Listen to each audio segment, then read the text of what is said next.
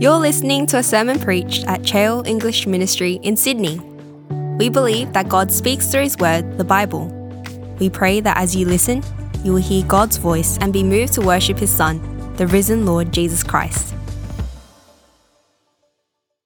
Our gracious God and our loving Heavenly Father, we thank you that you are both sovereign and loving. We thank you that you have caused your word to be preserved for us over so many centuries so that we might know you rightly, know ourselves rightly, and know how to live for your glory.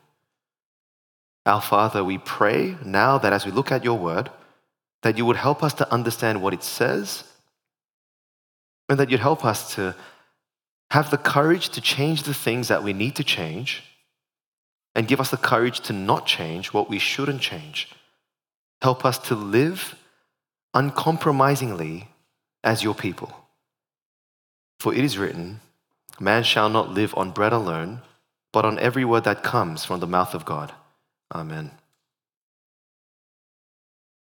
A few weeks ago, I got a phone call from another pastor, and he was asking me to consider moving church. He wanted me to come and work with him at his church. It seemed like an interesting proposal. But anyway, you may or may not be pleased to know that I said no. I said no to him. A couple of days later, I was meeting with another good friend of mine for lunch, and I told him about the offer. And he said to me, "Wow, that sounds awesome. Sounds like a really good offer. You'd fit right in. You should go. You gonna take it?" And I said to him, "No way. I love my people. I've got lots of responsibilities. There's so many things that I want to see happen, etc., etc." And then he used a very strange expression on me. He looked at me and he said, "Oh, you're such a stick in the mud." It's a bit of a strange expression, isn't it? I mean, a stick in the mud. And in my mind, I pictured a stick like a branch off a tree sticking out of the mud. So I thought, what does that mean? A stick in the mud. So I went home and did what any other smart person would do. I Googled it.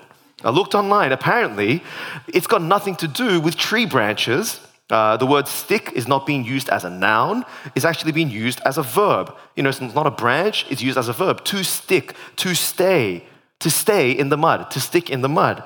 So a stick in the mud is, you have to picture a person who's in some mud, let's say, and someone is calling out to them, "Hello there, friend, come out of the mud." But they're saying in response, "No, I'm sticking right here. I'm happy in my mud. I don't want to move anywhere." That's the picture.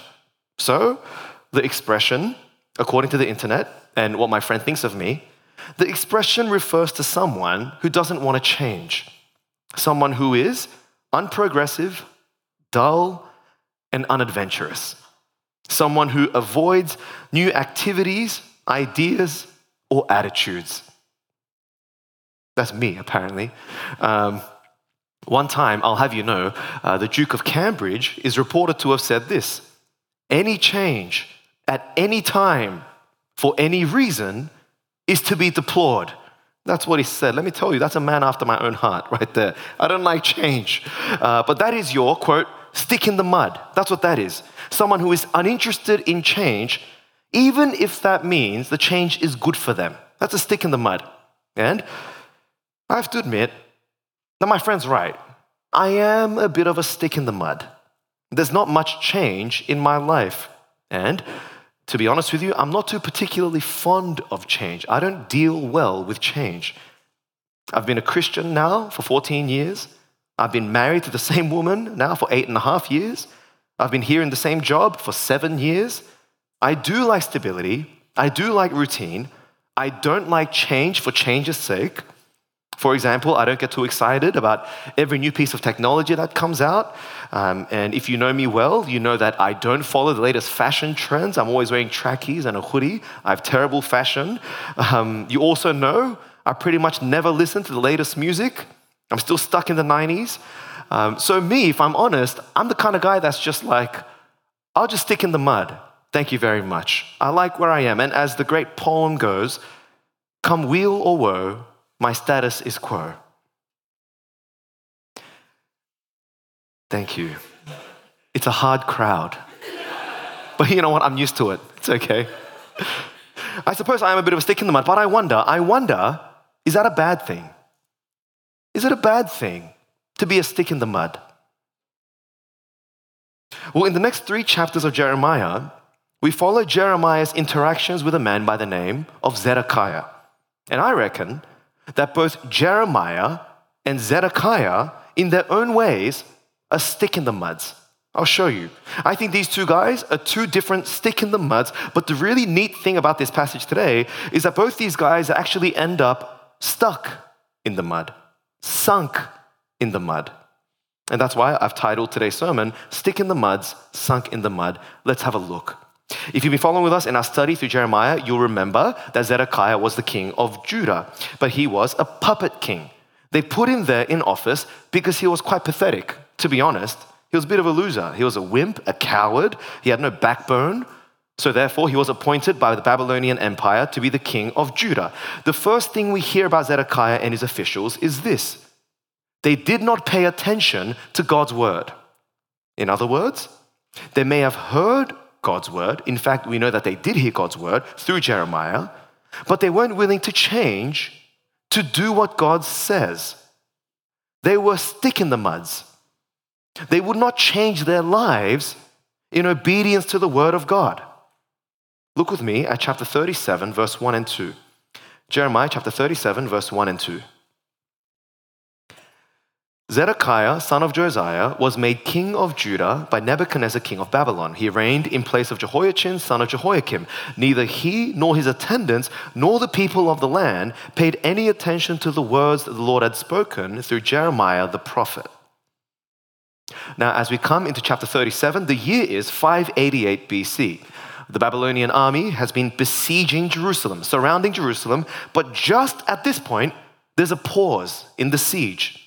The Babylonian army have left Jerusalem because there's a rumor that they're about to be attacked by the Egyptian army.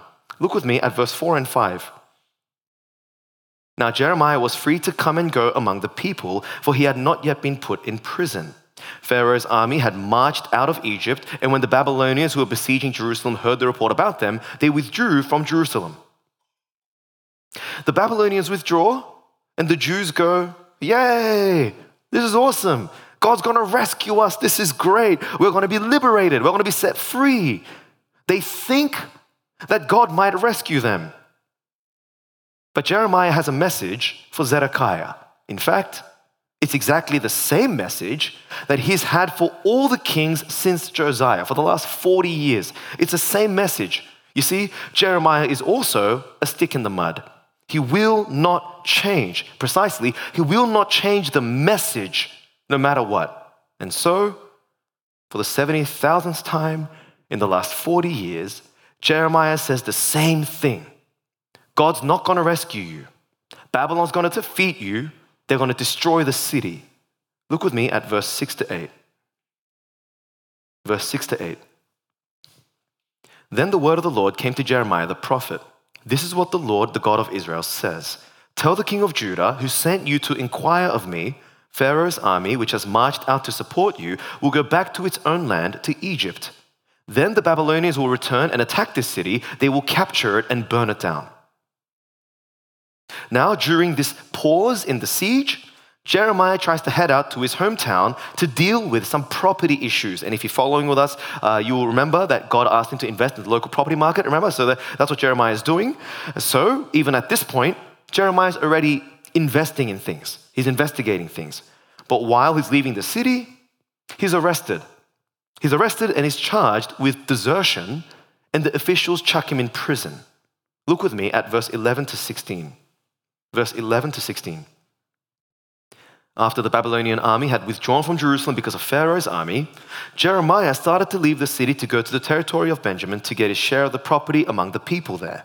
But when he reached the Benjamin gate, the captain of the guard, whose name was Irijah, son of Shelemiah, the son of Hananiah, arrested him and said, "You are deserting to the Babylonians." "That's not true," Jeremiah said. "I'm not deserting to the Babylonians." But Irijah would not listen to him. Instead, he arrested Jeremiah and brought him to the officials. They were angry with Jeremiah. Of course they're angry with him. It's their opportunity because of what he's been preaching. Of course they're angry at him. They were angry with Jeremiah and had him beaten and imprisoned in the house of Jonathan the secretary, which they had made into a prison. Jeremiah was put into a vaulted cell in a dungeon where he remained a long time. Now, eventually, Zedekiah sends for Jeremiah, but we'll see that he does it privately. He does it in secret. He does it low-key. Why? Because he's scared to be seen with Jeremiah. He asks Jeremiah, hey, is there any message from God? But Jeremiah, being a complete stick in the mud, he gives him the same message again. Babylon's going to defeat you. Look with me at verse 17. Verse 17, then King Zedekiah sent for him and had him brought to the palace, where he asked him privately, is there any word from the Lord? Yes, Jeremiah replied, you will be delivered into the hands of the king of Babylon. Jeremiah then asked Zedekiah to get him out of the prison that the officials put him in. And we'll see for the first time, something that we're going to see over and over and over again, Zedekiah does what people tell him to do. Zedekiah does what Jeremiah asks. He helps him. Look at verse 18 to 21. Verse 18 to 21. Then Jeremiah said to King Zedekiah, what crime have I committed against you or your attendants or this people that you've put me in prison? Where are your prophets who prophesied to you, the king of Babylon will not attack you or this land? But now, my lord the king, please listen. Let me bring my petition before you. Do not send me back to the house of Jonathan the secretary, or I will die there. King Zedekiah then gave orders for Jeremiah to be placed in the courtyard of the guard and given a loaf of bread from the street of the bakers each day until all the bread in the city was gone. So Jeremiah remained in the courtyard of the guard. The officials, they soon hear about what Zedekiah has done, and they want to do away with Jeremiah. And now, the king, again, does what is told. He does what they say. And Jeremiah ends up sunk in the mud. Look at verse 4, chapter 38, verse 4 to 6. Chapter 38, verse 4 to 6. Then the officials said to the king, this man shall be put to death. He is discouraging the soldiers who are left in this city, as well as all the people, by the things he is saying to them. This man is not seeking the good of these people, but their ruin. He is in your hands, King Zedekiah answered. The king can do nothing to oppose you. So they took Jeremiah and put him into the cistern of Malchijah, the king's son, who was in the courtyard of the guard. They lowered Jeremiah by ropes into the cistern. It had no water in it, only mud, and Jeremiah sank down into the mud. So here's the picture. Jeremiah sunk in the mud. And why? Because he is such a stick in the mud about God's word. Because he's stubborn, he won't change. Because he's not going to change the message to God's people. Because Jeremiah isn't going to please people. He fears God more than he fears man. So he will not change the message. Meanwhile, the king is gutless and hopeless and so pathetic. He doesn't have the guts to help Jeremiah. So we see a brave man called Ebed-Melech who comes to help. It's important to know Ebed-Melech is not even a Jewish man. It's not even a kinsman. It's not even a part of the tribe. And yet, he asks the king's permission to rescue Jeremiah. And yet again, Zedekiah does what he's told. What kind of king is that? Look at verse 7 to 13. But Ebed-Melech, a Cushite, an official in the royal palace, heard that they had put Jeremiah into the cistern. While the king was sitting in the Benjamin gate, Ebed-Melech went out of the palace and said to him, my lord the king, these men have acted wickedly in all they have done to Jeremiah the prophet. They have thrown him into a cistern where he will starve to death when there is no longer any bread in the city. Then the king commanded Ebed-Melech the Cushite, take 30 men from here with you and lift Jeremiah the prophet out of the cistern before he dies. So Ebed-Melech took the men with him and went to a room under the treasury in the palace. He took some old rags and worn out clothes from there and let them down with ropes to Jeremiah in the cistern. Ebed-Melech the Cushite said to Jeremiah, put these old rags and worn out clothes under your arms to pad the ropes. Jeremiah did so, and they pulled him up with the ropes and lifted him out of the cistern, and Jeremiah remained in the courtyard of the guard. King Zedekiah calls Jeremiah back in. He wants to have another one of those secret meetings. But Jeremiah knows, this bloke is not going to change. I'm wasting my time. There's no point talking to this guy. He's not going to listen to God's word. He's not going to obey God's word. Look with me at chapter 38, verse 14 and 15. Chapter 38, verse 14, 15. Then King Zedekiah sent for Jeremiah the prophet and had him brought to the third entrance to the temple of the Lord. I'm going to ask you something, the king said to Jeremiah. Do not hide anything from me. Jeremiah said to Zedekiah, if I give you an answer, will you not kill me? Even if I did give you counsel, you would not listen to me. Zedekiah won't listen. He won't change. Zedekiah is too scared of what everyone else thinks to do what God says. He's got massive fear of man issues, this guy. But he's met his match in Jeremiah, because Jeremiah also won't change to appease people. Jeremiah is someone that fears God more than humans. And so Jeremiah tells Zedekiah the same message again. Look with me at verse 17. Verse 17 to 19. Then Jeremiah said to Zedekiah, this is what the Lord God Almighty, the God of Israel, says. If you surrender to the officers of the king of Babylon, your life will be spared and this city will not be burnt down. You and your family will live.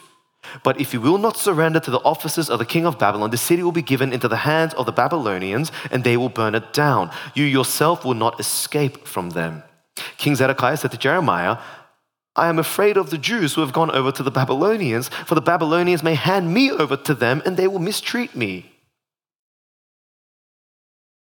It's at this point that Jeremiah makes a lovely, it's a terrible thing, but it's at this point Jeremiah makes an awesome little play on their situations.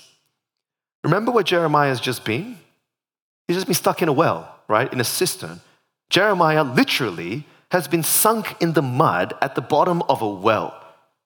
But now, Jeremiah says to Zedekiah, he says, if you won't change, if you won't do what God says, if you be a stick in the mud in your rebellion against God's word, you're going to end up sunk in the mud. You and all your so-called friends, they're not going to be able to help you. You're going to be sunk. All these people that you're fearing more than God, they're not going to be able to help you. They'll be useless for you. You're going to be sunk in the mud of the judgment of God. Look at verse 20. Chapter 38, verse 20 to 23. They will not hand you over, Jeremiah replied. Obey the Lord by doing what I tell you, then it will go well with you and your life will be spared.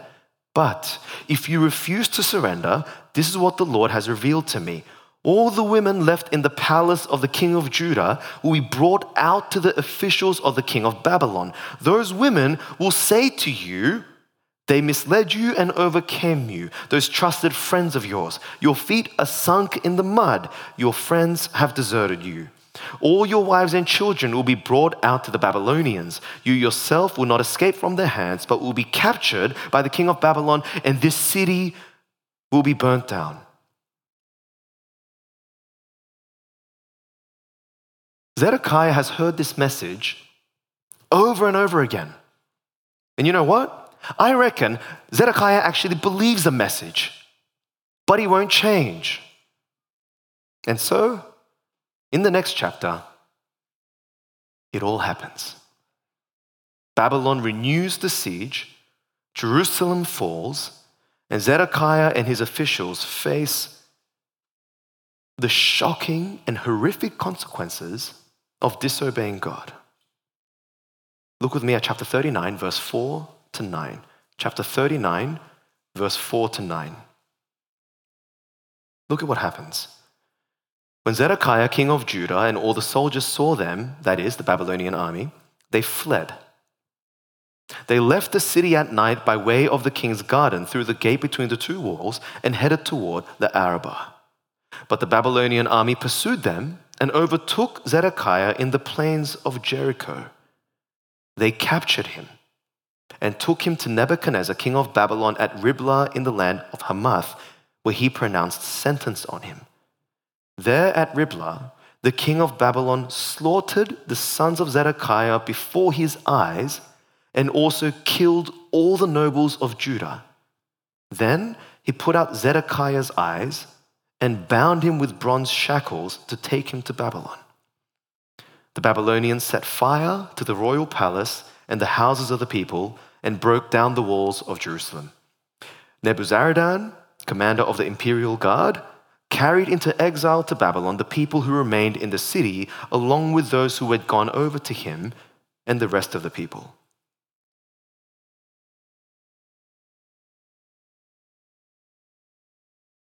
It's hard to think of a worse fate than to have your children murdered before your eyes, you're helpless to help them, and then to have your eyeballs gouged out, and that's the last thing you see. The horrific murder of your own kids.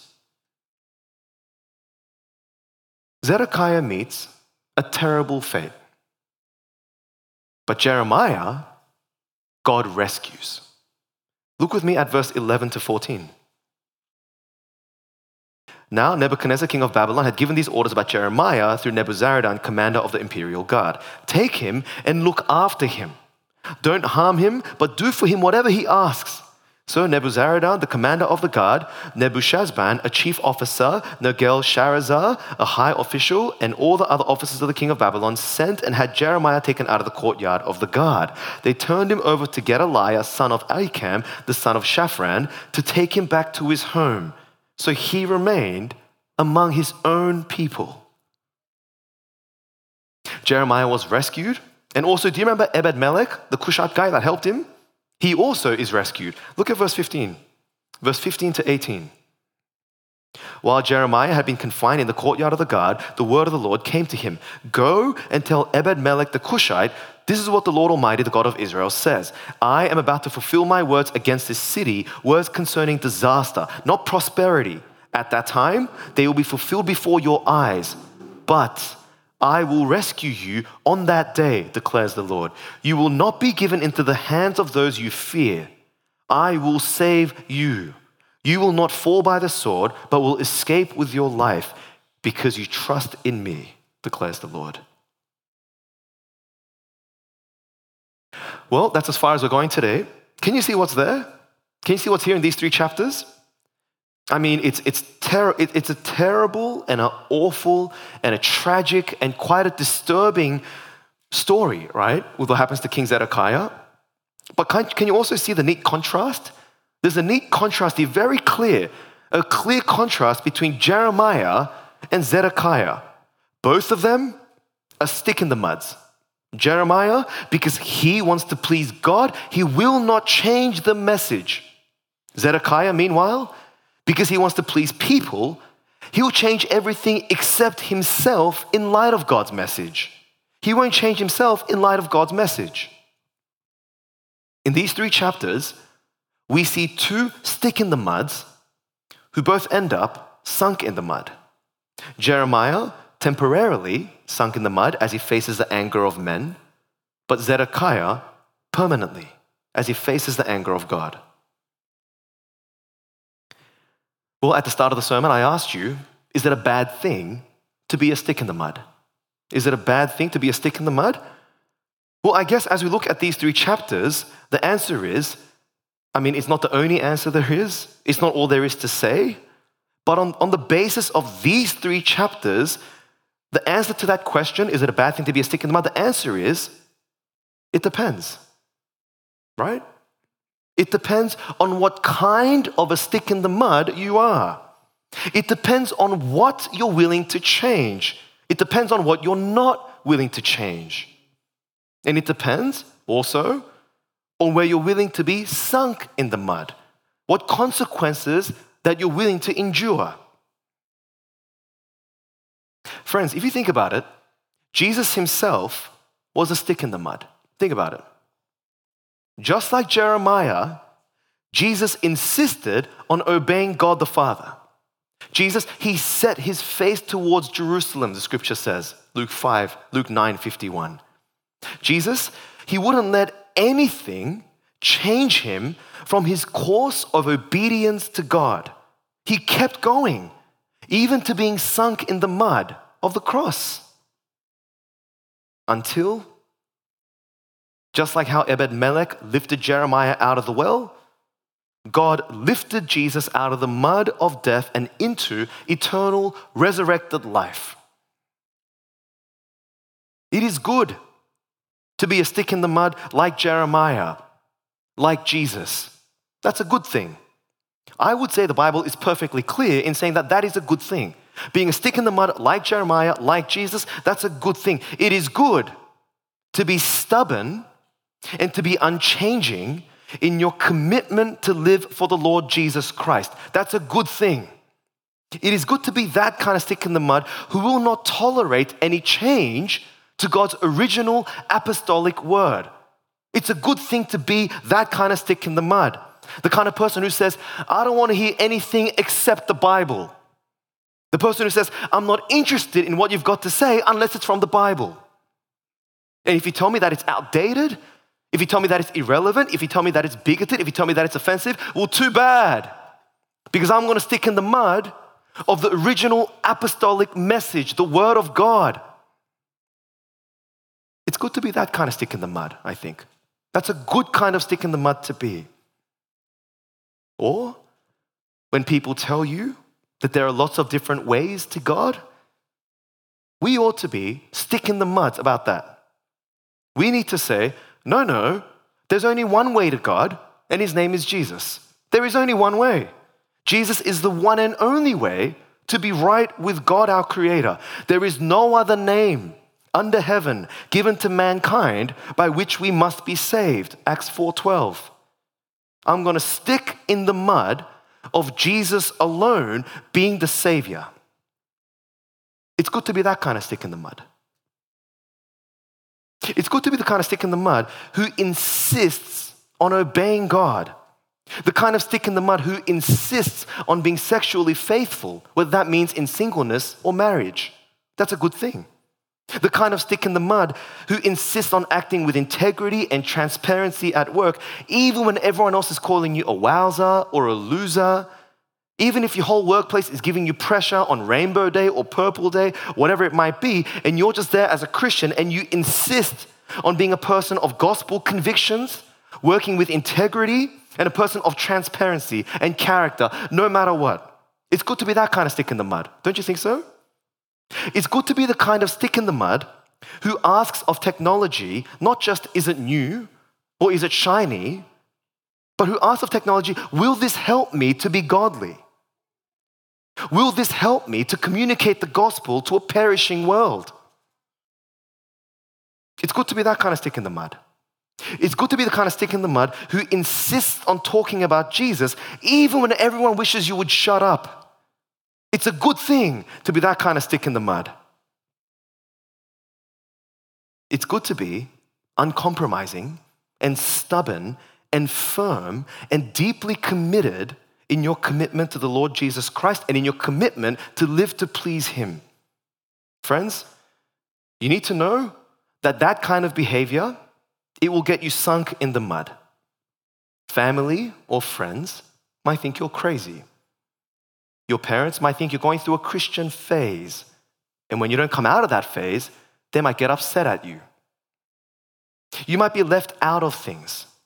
You might lose some friendships. You might lose your job. You might miss out on stuff. But being that kind of stick in the mud, even if it leaves you sunk in the mud of conflict or persecution or tension, even if it means people hate you or attack you or get angry with you, we need to know that God is going to raise stick in the muds like that to life. The redemption story ends with God, not humankind. God is going to raise that kind of stick in the mud back to resurrected glory life. That's the truth. Just like He did with Jeremiah, just like He did with Jesus. God will raise stick in the muds like that to resurrected life. Through the death of Jesus, the Son of God, on the cross, people like that will never have to be sunk in the mud of God's final and ultimate judgment. That'll never happen to us. church, that's the kind of stick in the muds you want to be. Stubbornly and rigorously committed to pleasing God, obeying God's word, living for Him, no matter what the consequences are. And I've got to say that I praise God that so many people sitting in here right now are living like that. There's so many people in this room right now are stick in the muds with their gospel convictions. Just the other day, I was talking to one of our sisters here at church. She's single. She would like to be married. And just like many other people, she has anxieties about never getting married. Recently, a man asked her out. He has a wonderful personality. He's very cute. He's likable. He's a great guy. But she knows that he has no interest in Jesus. And so she told me, not in these words, but she told me that she's decided to stick in the mud of her singleness because she wants to honor God. A brother in our church, he was recently telling me about a job offer that he had. It meant that this new job would give him a lot more money than he's currently making. It means a lot more prestige than he's currently getting. But it also means a lot more time at work, a lot more time traveling away from his family, away from his ministry commitments here at church. And so he's told me that he's decided to stick in the mud of his current job. Yeah, it might be less money. Yeah, it might be less prestige. But he reckons that's the way he's going to honor God. And I've got to say, praise God for sticking the muds like that. Praise God for those people. But then there's a kind of stick in the muds you don't want to be, isn't there? The Zedekiah kind of stick in the mud. The kind of person who will not change in light of God's word. The kind of person who's more concerned about their own comfort than obeying God's word. The kind who's more concerned about what other people think than what God thinks. The kind of person who's so worried about being sunk in the mud of other people's disapproval that they forget about God's judgment. We don't want to be that kind of stick in the mud, do we? Well, my friend reckons I'm a stick in the mud. He's probably right. And I have to admit, to be honest, for me, when I reflect on my own heart, I think that I'm more often like Zedekiah than I am like Jeremiah. I don't change the way that I know God's word tells me to change. I reckon for me, a big factor is laziness. You know, I just read an article the other day about the 7 deadly sins. You know 7 deadly sins from the medieval church? You know what number 1 is? Sloth. Well, the 7 deadly sins. It's sloth, laziness. And as I was reading this article, I came to realize why there is so much that I don't do and why there is so much that I do that is displeasing to God. And I reckon that's a sheer out of laziness. I think, to be honest with you, it's also because I'm low-key worried about what other people will think of me. I think too often I care about my reputation more than God's glory, more than obedience. And what that does is, it makes me change things that I shouldn't change. But hopefully, in God's kindness, at least some of my unwillingness to change comes down to a desire to be faithful to God and faithful to my family and faithful to my church. And hopefully, I'm not always unwilling to change. Hopefully, I am someone who's willing to change for the better in obedience to God's word. What about you? What about you? What kind of stick in the mud are you? What won't you change? Why not? Church, let's pray that we will be uncompromising about living for Jesus until God finally lifts us up out of the mud of judgment and into eternal life. Let's pray for that now. Let's pray.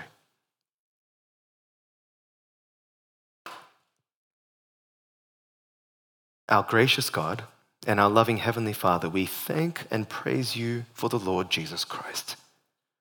We thank you that He has committed himself to obeying you, even to death on a cross. Father, we thank you that you lifted him from the mud of sin and death and into eternal life, and you have seated him at your right hand as our eternal King. Our Father, we thank you for his example, and we thank you for the example of Jeremiah in being uncompromising about living for you in obedience to your word. Father, we pray that we ourselves will be uncompromising about living for King Jesus, about obeying him. Heavenly Father, we pray that that day will soon come when you will lift us up out of the mud of judgment and into your glorious presence and into our eternal life. For we pray these things through Jesus our Lord. Amen.